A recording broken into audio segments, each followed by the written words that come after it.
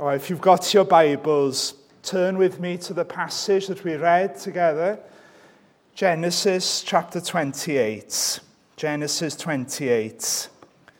And my text, verse 16 and 17, you probably guessed it already. Surely the Lord is in this place. And I did not know it. And he, that is Jacob, was afraid and said, how awesome is this place? This is none other than the house of God, and this is the gate of heaven. Shall we just commit our time? Lord, may the minister decrease now and Christ lifted. We ask that souls will be melted and that eyes would be fixed on the darling of heaven. We ask this in Jesus' precious name. Amen. Well, as you know, my intention over the next couple of weeks, not 8 weeks, like I said this morning, don't panic, 4 weeks, 8 sermons, is to look up, as it were, to look forward and to look at him, And my family, you've already heard one member this evening, we were in a conference recently. It was 30 degrees, London. I can see some Londoners here. You know, it gets very hot in London, especially during that recent heat bout. My son was upset. He was really unhappy, bless him. He was in the pram going around crying. And Yenna, we were ready to go home. It had been a good conference, a really good conference, but it was time to go home. I know this is a really cliched illustration, but it's a lovely one as well. We found our way back to the M4, from West London. And it's a little bit of a maze, isn't it? A Welshman can only be in London 3 days max. He starts getting a yearning for the hills. And we eventually arrived at the 7. And you see the bridge, don't you? It's changed its name recently. And another 40 minutes, and we're getting near home now. We have to pass Cardiff, I'm afraid. It's a bit further. And we pull the car into our little terrace, and Seth starts jumping.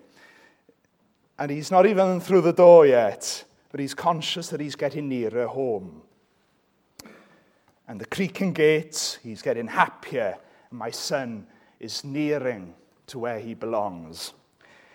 This is a poor illustration, but please remember it as we meditate on this wonderful passage of Scripture this evening. This morning we considered the disappearance of heaven, didn't we? And that frightful prospect for the unbeliever, that they will never see heaven. But this evening, I want to consider what is heaven. It's a word that's bandied about, isn't it? And yet, what is it? And in the Old Testament, God gradually revealed to the ancient church what heaven meant. They weren't completely ignorant, God was equated with life, and through the Scriptures, we see him revealing, like a ball of thread being unwound. That's not to say that they were ignorant, that he will not abandon those who are his. Do you remember what I said this morning? I am the God of Abraham, not what I was the God. I am the God of Abraham, Isaac, and Jacob. And I think this passage in Genesis 28 is one we sometimes overlook as irrelevant when we think of the hereafter. But my argument is that when we ask the question that we're considering tonight, what is heaven? I think this passage will really help us. So are you ready? Let's get into it. Usually when you ask people in the world, what is heaven? It's all about me. Have you noticed that? They say things like, it's that happy place where they all are. They assume that you can reject Christ all your life, but they're all there. And yes, it's where I'll be rewarded. It's where I'll be safe. Even Christians, we can sometimes, weary in the pilgrimage, start talking like this. the land with harps and a benevolent God where we waltz in. And the poet, I'm quoting poets today. Heaven, Emily Dickinson writes, is what I cannot reach, the apple on the tree, provided it do hopeless hang. That heaven is for me. It's not very hopeful. The colour on the cruising cloud, the interdicted land, behind the hill, that house behind, there paradise is found. There's that kind of mystical kind of idea of what heaven is. But look at our text. Surely the Lord is in this place. And Jacob goes on to give 4 observations, doesn't he? 4 observations. And that's what we'll be considering together tonight. Can you see them? The Lord is in this place is number 1. And that's the one that we'll really dwell on tonight, because that's the key, isn't it? Do you remember the New Testament saints? Heaven for them was where Jesus is. That's heaven. If Jesus isn't in heaven, it's not heaven for us, you see. Secondly, how awesome is this place? He can't help it. It's not just the Lord is here, it's awesome. And there's a fear here, isn't there? Thirdly, this is the house of God. He gets really specific now. This is the house of God, he says, and this is the gate of heaven, the gate to heaven. So let's look at that first point. The Lord is in this place, all right? The Lord is in this place. Come with me to ancient Canaan. Let me introduce you to Jacob. You can imagine him here. He's not hairy like his brother. He's quite youthful looking. He's a trickster. He's from well-known stock. Grandson to Abraham, son to Isaac. He's from the family, isn't he? And I don't know how much you know about Jacob, but he had 2 experiences, didn't he, of God? 2 experiences. One in this chapter. If there was a Bible trivia quiz, I test you now. The other in chapter 32. Chapter 32. 2 names. Bethel, Peniel. Do you notice the little 2 words at the end? El, God. Yeah? The Hebrew for God. He tricked his father in chapter 27 into giving him his brother's blessing. You'll remember. That's why I didn't just take that comment about his hairiness out of the blue. He had to put skins on his arms and to trick his old father who was dimming in his sight. And he robs his brother of that precious promise that Isaac bestows on Jacob instead. He's a trickster. He's a lad, isn't he? And he's fleeing his brother's wrath, and in this meantime, he's also looking for a wife. I was in the Alps with my father a few years ago. I didn't get it very high. The Alps are quite hard, you know. And we were on the paths, and it's often the night envelops you like a blanket. You haven't got time to get to the hostel or even put up your tent. Sometimes you've just got to lie down on the path. And I take my lenses out, and then everything gets fuzzy. And then I wait until morning. It's like that here. Jacob finds a dip in the curvature of the ground, and he finds a smooth pillow, which is welcome. And we're told in verse 11 that he's benighted. And like I said in my reading, it's a long walk. I wonder if you realize how far 500 miles is. It's about, if you went out from Witchard Road up to Fort William, it's a long walk, isn't it? And the event we read about happens 2 days in, near a place called Luz. Luz. And the Bible isn't giving us a step-by-step account. It's zooming in on this special evening. And what an evening it would be. He's caught in the dark, he sleeps on the stone, and he has a dream, doesn't he? And it's a better dream than Martin Luther King. And it's more than a dream, though, isn't it? It's a personal experience of God. Of God. Do you have that personal experiential, an experience of God. You know, in the 18th century, there were a group of people called the Sandemanians, a very fancy name, right? Don't worry, I won't bore you. But basically, they thought that it was enough just to know up here about God. But we know, don't we, that it's more than just head knowledge. He experiences God in this passage. Yes, in a very unique way, but it's still an experience of the God of Israel. And what does he behold? 3 features. Follow me now. Verse 12 of Genesis 28. Then he dreamed, and behold, you as a reader are told to look, a ladder was set up on the earth, and its top reached to heaven. And there the angels of God were ascending and descending on it. Secondly, verse 13, behold, look, the Lord, capital L-O-R-D, the covenant name of God, Adonai, who stood above it.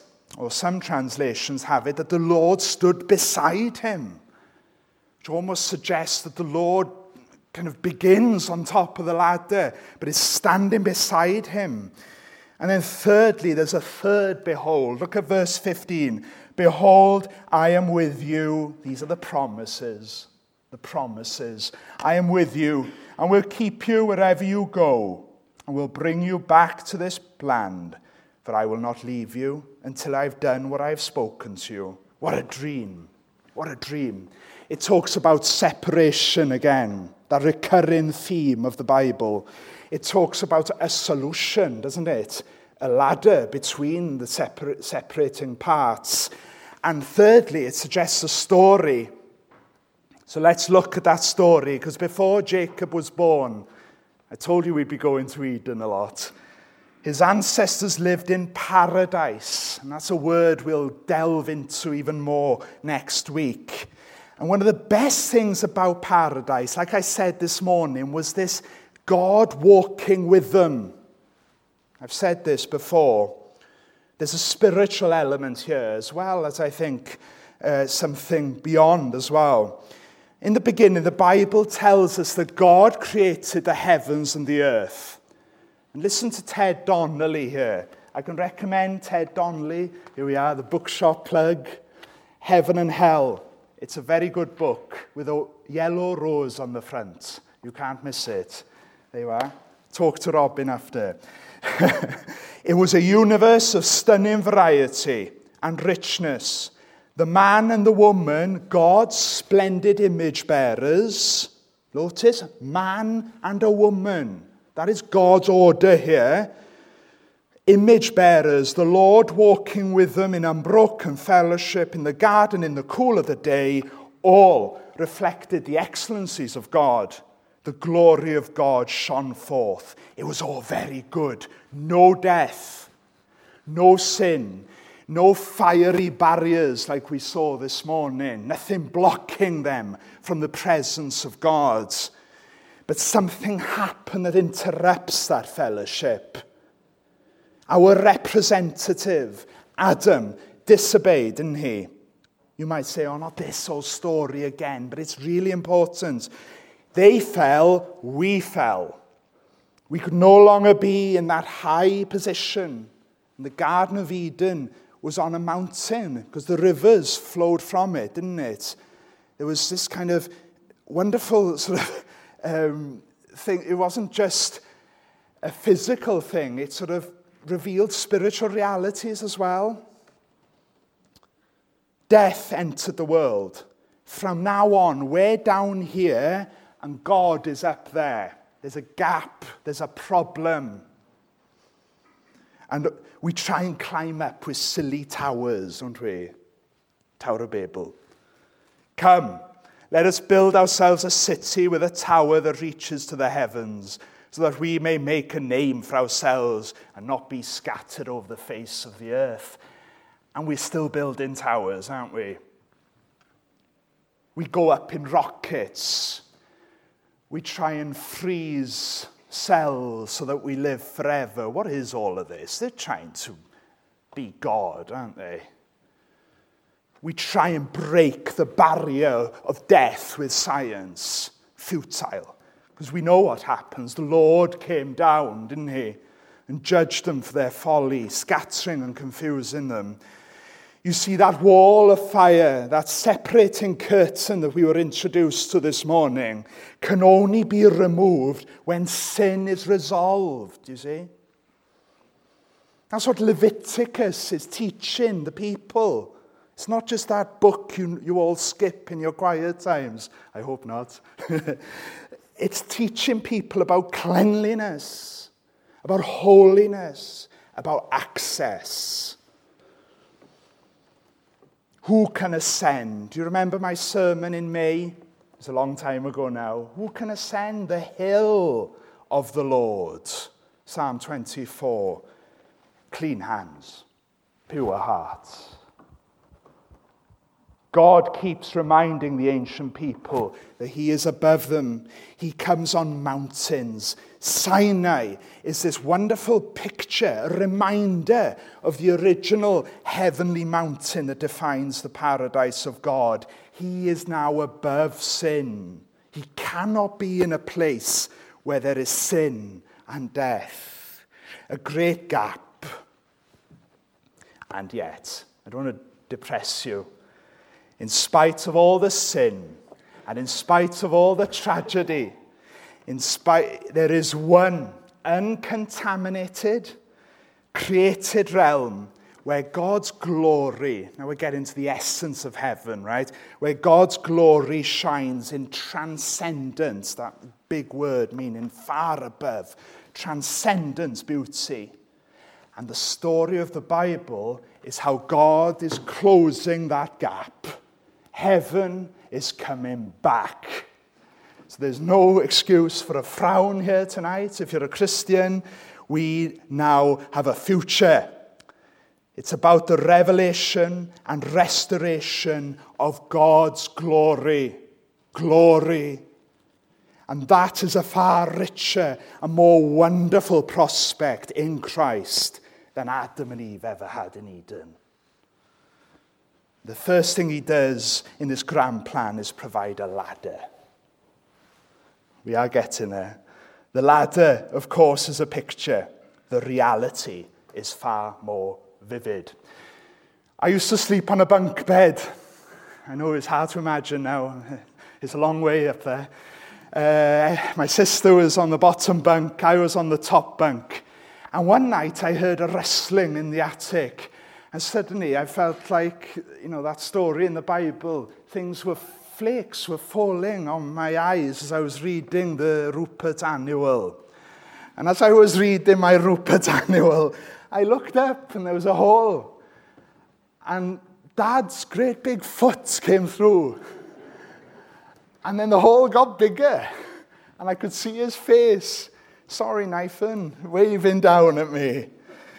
You see, when Jesus was born in Bethlehem, Jacob's dream became a reality.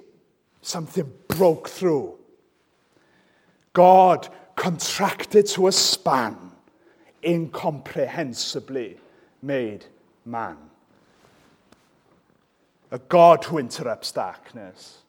A God who descends. A God who spans the impossible. And 30 years later, when that little baby, that darkness disturber, would grow up, he meets a chap called Nathaniel, doesn't he? And do you remember what he says to Nathaniel? He says, hereafter you shall see heaven open, and the angels of God ascending and descending.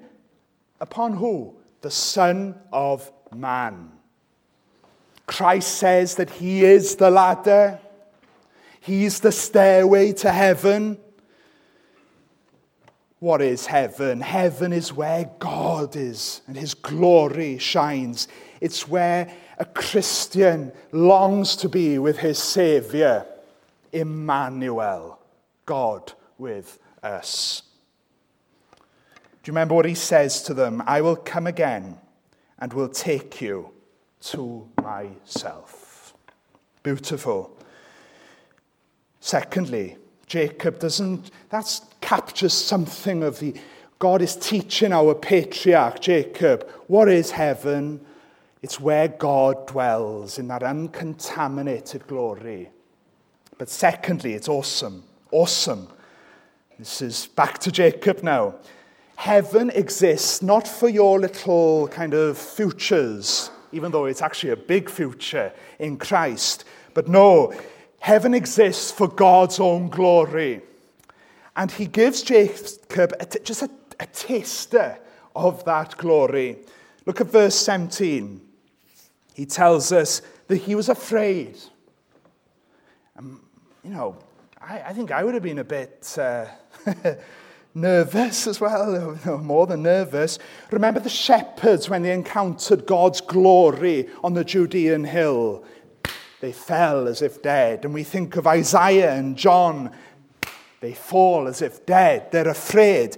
And my friends, God's glory is too much for us when we are mortals tainted by sin. He is fire, isn't he? We can't just stroll into heaven. You know that. When we come face to face with God, even in our own little lives, and we see our sin, and our sin disturbs our communion with our lovely God, we realize that we're so unworthy, and it's right for us to be afraid. We need someone from without us to be that ladder, that one who brings us through the fire, isn't it? Who takes the fire in our place. We need a mediator, not us, sorry. The angels here, have you seen, we often forget about the angels in this story, don't we? Notice they're ascending and descending. These are not the mediators. We mustn't be tempted to worship the angels. But the ladder joins earth to heaven, you see. It functions almost in some kind of spiritual cosmic architecture whereby these angels are depicted as coming up and down. And they're ministering. One commentator writes, Jesus enables all the business between heaven and earth, leading the angels in their ministry. Mustn't completely forget angels either. Spurgeon didn't forget angels. I love Spurgeon. He just goes for it, doesn't he? The covenant angel, the Lord Jesus, at the head of all the bands of heaven, surrounds with his army. Do you need to hear this tonight? Surrounds with his army the dwellings of the saints. Like hosts entrenched, so are the ministering spirits encamped around the Lord's chosen, to serve, to succor, to defend, and to console you. We are in a spiritual battle, but we're not alone. But they are not the ladder. Don't focus on the angels, brothers and sisters. My friends, if you're facing God this evening and your sin is haunting you and barring you, don't focus on the angels. See, when the pure light shines on me and I experience the wooing of the Spirit, it's like a lamp, isn't it, shining into my dusty heart. And it's not always good. It's never good, actually. I see the darkness within and I say, Lord, have mercy on me, the sinner. By nature, heaven is too awesome, too glorious, too distant for me. I don't need an angel. The angels are wonderful, but what I need is more than anything, is a ladder, a ladder. Give me, do you know this? Can you say this in your heart? Give me but Jesus. Give me my Savior, my Lord crucified. Thirdly, this is the house of God, wherein thine honor dwells. It's a favorite hymn here, isn't it? The joy of thine abode, all earthly joy excels. What Jacob was experiencing here was not the final state. It wasn't even the intermediate state, but he had a glimpse, didn't he, of heaven on earth. Heaven on earth. This is the house of God. he gets a taster, a flicker, doesn't he? Notice the transformation of the name. Luz transforms into Bethel. We pray in there, and we pray, may Heath be transformed into Bethel. May Heath be a place where he is. Verse 18 is great, isn't it? He takes his stone pillar, sets it up like a cairn or a pillar. Is it a column? I don't know how big it was. It doesn't matter, does it? He sets it up and he pours oil on it. A drink offering of some sort, and pours it on the rock. He calls the place Bethel. And in the Old Testament, we're aware the places had spiritual resonance with people. He'd go back to Bethel. That's a lovely pattern, actually. Do you go back? You say, I feel I'm not close to God anymore. There's a pattern here that we're being taught in Scripture. Go back to where God met you before. Okay, I'm not talking about ladders now, yeah? I'm talking about John Stott saying that if he wanted to have a glimpse of heaven and to have a glimpse of his Saviour, he listened to Handel's Messiah. And I go back through Skewen now and again, and I drive past the cherry blossom tree on 13 Park Avenue. I know this is personal, but I don't care because it's important. And I drive past that tree, and I remember on April the 14th, 2000, I was born again. There are places that remain important for us. But, Jerusalem, would later become the focal point of Jewish devotion.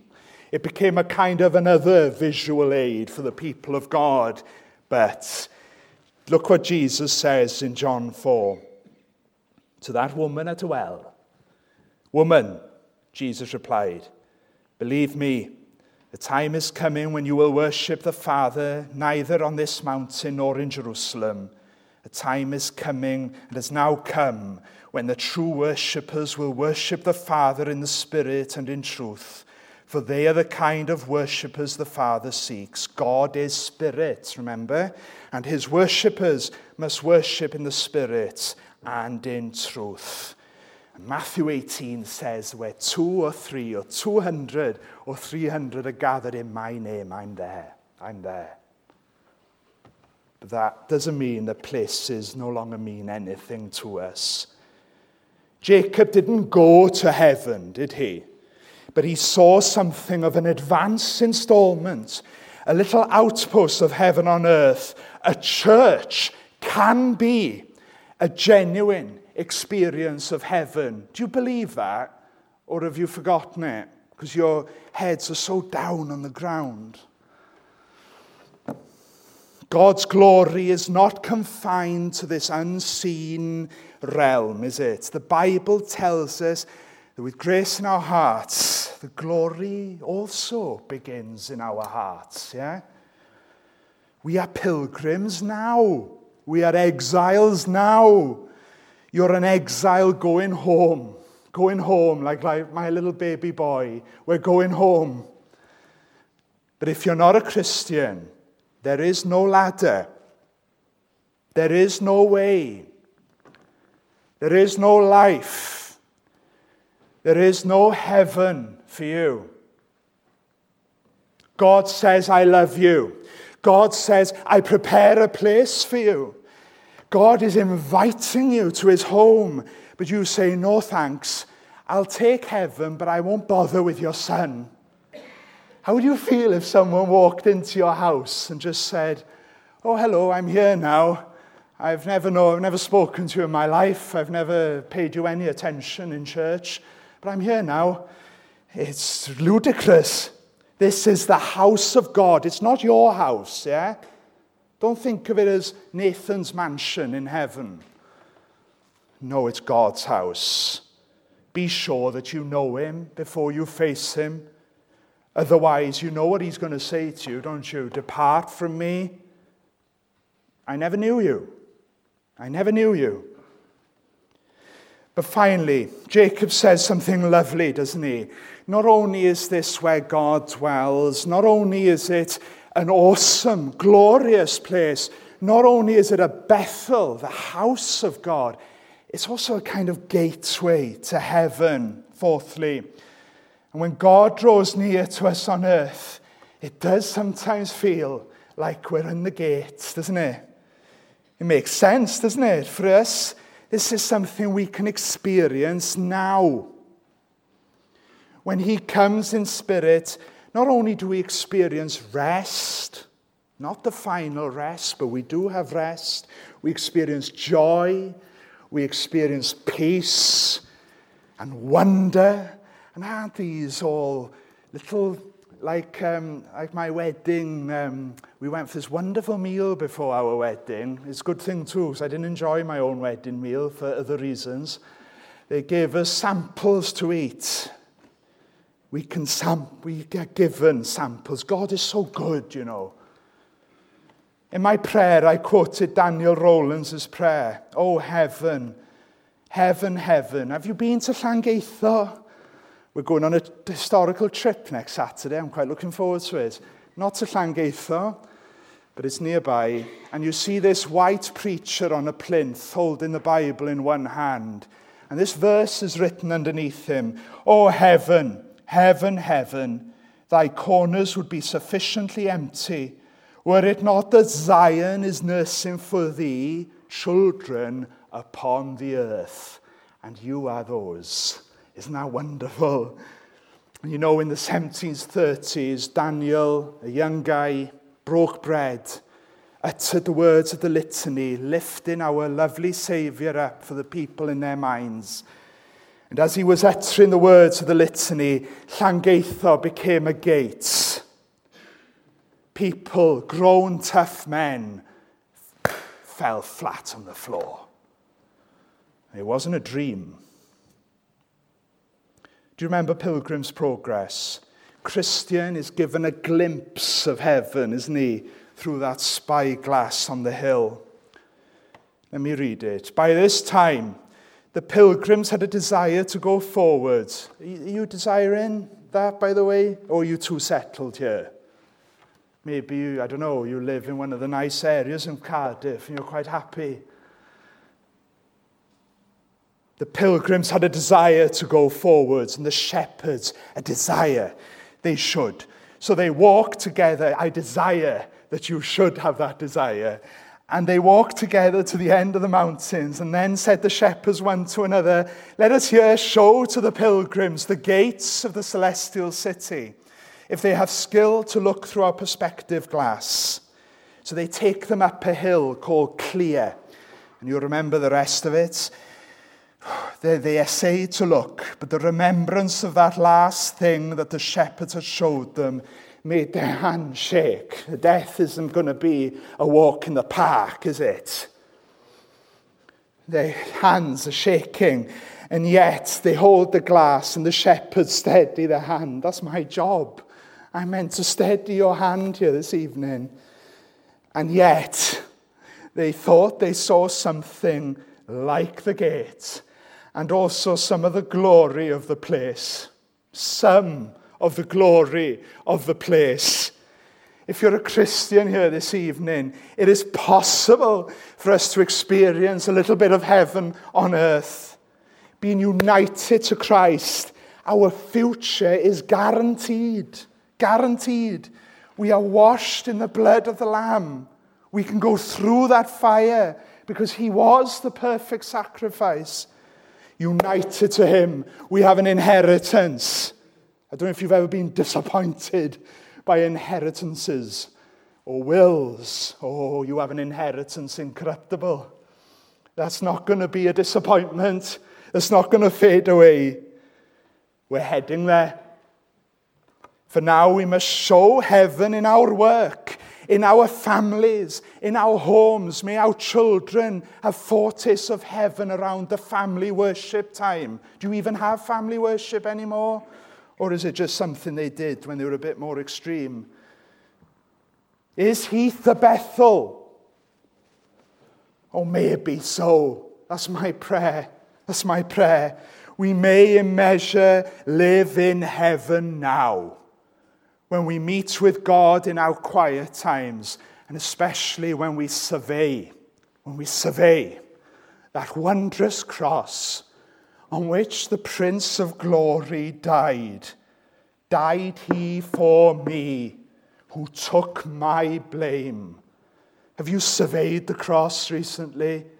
It's the gateway to heaven. The Bible tells us that he's with us always, but there are times when he embraces us. It's a forgotten thing in the West. And the best way to describe those moments of embracing, he's always holding your hand, yeah? Don't come to me out there and say, yeah, but God is with me always. I know that. But there are times, I think like another minister said, we're embraced. The best way to describe those moments, a heaven on earth. So we've thought a little bit about what heaven is this evening through the eyes of the patriarch Jacob. Pray that heaven's kingdom would extend and spread through Cardiff. Please pray that. Pray that he would return. Are you praying, Maranatha? We need him. First and foremost, my friends, heaven exists for God's glory, not for you, for God's glory. It's God's home, but he's inviting you there. He's inviting you home. Just like my little boy coming across the Severn is jumping. I hope nobody would stop you jumping for joy here tonight if it was real, if it was genuine, because Christians are meant to be happy people, expectant people, not grumpy people. If you're not a Christian here this evening, why not? Why not? It's all there prepared for you.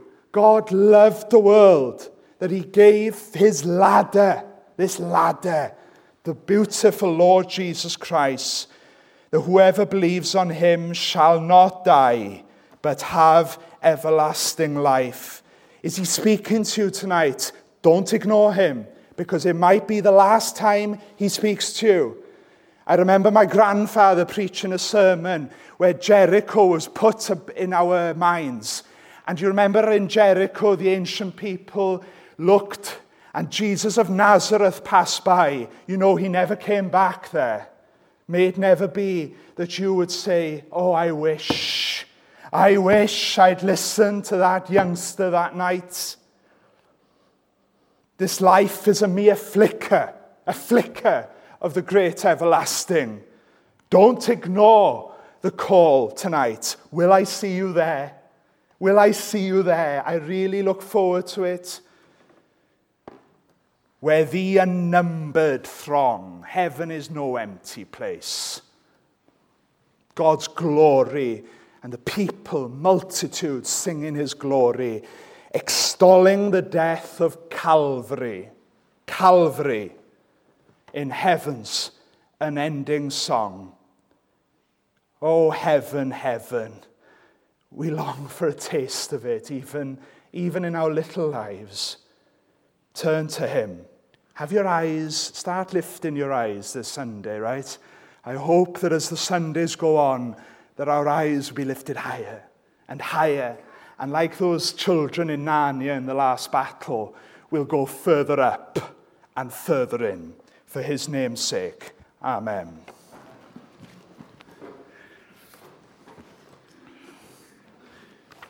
We'll now sing about that glorious future of the saints. 809, forever with the Lord. Amen. Amen. So let it be. Life from the dead is in that word. 'Tis immortality. Brian's ready. Let's go.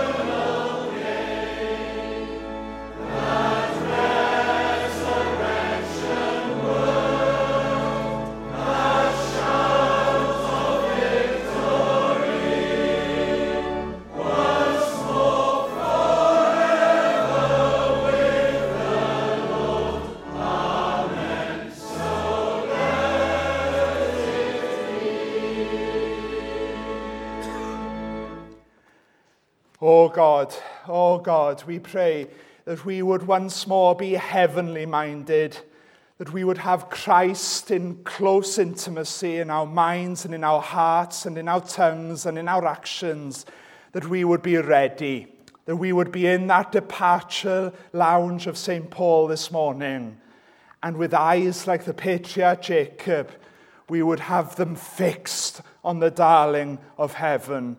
And now, Lord, we pray that through the grace of our Lord Jesus Christ, the love of God, and the fellowship of your clean and Holy Spirit dwell with each one of you now and forevermore. Amen.